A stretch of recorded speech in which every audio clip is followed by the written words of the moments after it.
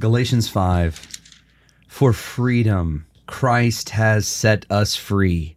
Stand firm, therefore, and do not submit again to the yoke of slavery. Look, I, Paul, say to you that if you accept circumcision, Christ will be of no advantage to you. I testify again to every man who accepts circumcision that he is obligated to keep the whole law. You are severed from Christ. You who would be justified by the law, you have fallen away from grace. For through the Spirit, by faith, we ourselves eagerly await the hope of righteousness. For in Christ Jesus, neither circumcision nor uncircumcision counts for anything, but only faith, working through love. You were running well. Who hindered you from obeying the truth? This persuasion is not from him who calls you. A little leaven leavens the whole lump. I have confidence in the Lord that you will take no other view, and that the one who is troubling you will bear the penalty, whoever he is. But if I, brothers, still preach circumcision, why am I still being persecuted? In that case, the offense of the cross has been removed. I wish those who unsettle you would emasculate themselves. For you were called to freedom, brothers.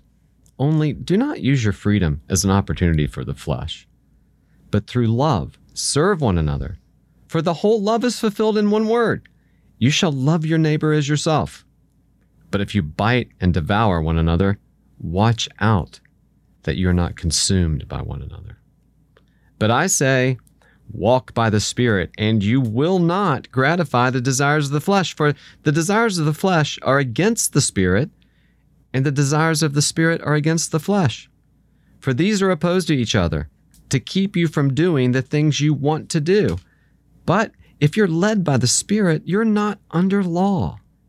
Now, the works of the flesh are evident: sexual immorality, impurity, sensuality, idolatry, sorcery, enmity, strife, jealousy, fits of anger, rivalries, dissensions, divisions, envy, drunkenness, orgies, and things like these. I warn you, as I warned you before, that those who do such things will not inherit the kingdom of God. But the fruit of the Spirit is love, joy, peace, patience, kindness, goodness, faithfulness, gentleness, self-control. Against such things there is no law. And those who belong to Christ Jesus have crucified the flesh with its passions and desires. If we live by the Spirit, let us also walk by the Spirit. Let us not become conceited, provoking one another, envying one another. The word of the Lord. Thanks be to God. You know, I've heard it said that freedom, you're free when you do what you want to do, and when what you want to do is what you ought to do. And I think that is what Paul's saying here. Now, how do you do that, right? How do you want to what you ought? And he's saying the only way is by the Holy Spirit of God. Yeah. If the Holy Spirit of God is dwelling within you and you're being led by the Spirit and you're living by the Spirit, then your life will be in line with God. Right. And God's want to is always in line with ought to. Yeah, and of course it's rooted in what Paul's been saying up to this point. If we truly believe that we are justified by faith, that we stand before God upon sort of none of our own works, but fully and finally by the finished work of Jesus for us, then we are truly free, right? And that's why that's why he's so confident here when he's talking to them, because he's already said, hey, look, here's the key.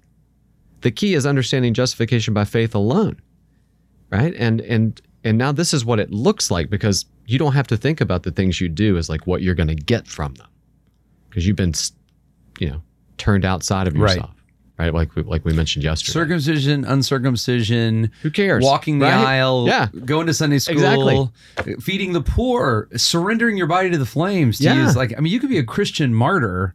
It counts for nothing. Yeah, yeah. And I mean that's an important thing to hear, is because Paul is, when he says circumcision, not circumcision. So in other words, he's saying to the Galatians, hey, by the way, Don't think you're something because you're not circumcised. Yeah. Don't think you're something because you're not a Judas. In other words, don't Yeah. turn don't turn the tables. Yeah, that's a temptation, right? Oh, absolutely. Yeah. Right. And so, I mean, I see this. I mean, we've all gone through this, right? If you've come up in any sort of Christian tradition that was, say, fairly strict, right? Yeah. And then you get introduced to various forms of Christian freedom or whatever, which often are sort of expressions of like personal things that I can do, right? Almost usually completely missing the fact that Christian freedom is this: I am so free, I don't have to live for myself, I can live for others, right? Right. But when we're first introduced to various things that are called Christian freedom, one of the first things we start doing is looking at like people who are strict, and we turn the tables, and all of a sudden it's like, Lord, I thank you that I'm not like that Pharisee. Yeah. And we're just back to where we started, claiming and carving out our identity on the basis now of what we don't do, Right. right? Or what we do. We find in relation to pride other people. in our, in anything. what we used to think was misbehavior. Now we find pride in as an exercise of our Right. faithfulness to God or our confidence in the gospel. I used to wear wingtips. Yeah. Now I wear flip-flops. Yeah. Right? Thank you, Glad Lord. I'm not like those Thank you, Lord, that I'm not wearing wingtips. Silly church people. Yeah, exactly. Yeah. Exactly. But it's just I often call it, it's just Phariseeism and flip-flops. I wear flip-flops. There was and also wear dress shoes. But there was a billboard that I saw, and this was like not that long ago. It was like this church had like missed the wave of like cool churches. But it was like not your grandmother's church. Yeah, exactly. Yeah, and it's like, wait a second, like your grandmother's kind of awesome. Like, Yeah, I mean, she may love Jesus. Like, what does that mean? It's not circumcision or uncircumcised. Exactly. It counts for anything. And that's exactly what he said. Hey, not so fast. Yeah. Right. Because we will do anything that we can sort of churn up. We will point to that and say, look who I am. But it's also helpful because it then shows, okay, well, yeah, none of that counts for anything. However, like this is what life in the Spirit should be producing. And must produce. Right, yeah. And that's the thing. It must produce it. It's not icing on the cake, right? And this is another sort That's of a good- place where yeah. we can trip up. Because it's easy to think, okay, yeah, you know what? Justification by faith, awesome. Done. Which it is. Let's sin so grace may abound. Yeah, and everybody's like, and nobody would say that any sin is good. We'd always be like, no, it's awful, right? And of course, we would all say we need to obey, but there is an off-base way, completely off-base, of looking at justification by faith, where you end up with like obedience is good when you get it. It's icing on the cake. But here's the thing. What's a cake without icing? It's still cake, and it's pretty good, and it's sometimes awesome. Right. And if you don't have the icing, you might be like, well, but it's still cake. You're saying this is like cake without cake. I mean, it's like... It's we like just treat it like it's an add-on. And that the Paul's fruit of the Spirit is this. absolutely, it cannot be, the fruit of the Spirit can't be separated from the reality, right, of the life of the justified, as though it's just something you kind of add on when you can get it. And he kind of goes back then to like his whole promise law argument that we were talking about before. I think that's the whole against such things there is no law. Like, there's kind of two things to that. Like in one side, like it's awesome. Like you can never be too loving. Like as you grow in these things, there's no limit. That's But on the exactly other right. thing, it's saying like, this is how you should have been all along. Like if you really had the Spirit, you never would have needed the law, because the law doesn't go contrary to these things. This is just the fruit of knowing God, which is what you were designed to do in the first place. Yeah, I think that's exactly right. There is no law for this, because the reason is we don't want to look at the fruits of the Spirit as like, oh, here's the new sort of law for Christian. That's good. Paul's like, no, this is what flows out. You're not sort of constrained or to do these things in order to get something else. You can't get something else. You have been given an eternal inheritance. I don't know what could we possibly add to that? And I think that's what that's what he's trying to say. And one of the things that's really telling is in the fruits of the Spirit is these are not just sort of personal virtues that you kind of work on. In order to bear the fruits of the Spirit, there is a ingredient, if I could call it that you have to have, and that is other people. Yeah. Right. So after I came to faith, I mean, I grew up in a church, but I didn't come to faith until later. I had my grandmother's Bible that she had left for me, for me. And then she had passed away by this time for many years. And she had the fruits of the Spirit underlined. And so I memorized those as a kid in church, but I started memorizing them again. And I'm trying to think, I got to get these fruits of the Spirit, right? I need to work on, I need to do these things.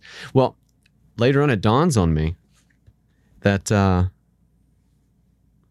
in order to actually bear the fruit of love, I need other people in my life. Yeah. And if you think about these things, they're completely all pointed outwards. Right. It's not like, I'm a loving person. I'm a joyous person. I'm a peaceful. No, I'm a loving person towards other people. I'm joyful towards other people. I'm peaceful with other people. I'm patient with other people. I'm kind to other people. And so in other words, they're not just sort of our own little personal virtues that we're building. They're exercised with the people of God, with our neighbor, with all those around us. Yeah, and then the desires of the flesh, it creates it creates a bad relationship with you and others, right? Yeah. You're abusing people sexually for yourself. You're You're being right. leveraging. You're being other jealous people. of them. You're everything. You become the center. So in a sense, like the righteous man is the one. The Spirit leads us to kind of forget about ourselves and to think about others, right? The flesh leads us to forget about others and only think about ourselves. Yeah, because we're driven by what am I going to get? And then when we become willing to leverage anything and anyone in order to fulfill those desires. That's good. Right? So much to this. Well, we have one more day to go. So, Brian Vickers, I'm Jason Dees. We'll see you tomorrow. Thanks for listening. Thanks for listening to Our Daily Rhythm. I'm Jason Dees, one of the pastors of Christ Covenant, and Our Daily Rhythm is a ministry of our church designed to help you more faithfully and effectively meditate on God's Word. If you ever have a question for us about one of our Bible readings or one of your own Bible readings, please don't hesitate to text us at 404-465-1737. Again, that's 404-465-1737, or email me directly at jason@christcovenant.com. We'll meet you again tomorrow for Our Daily Rhythm.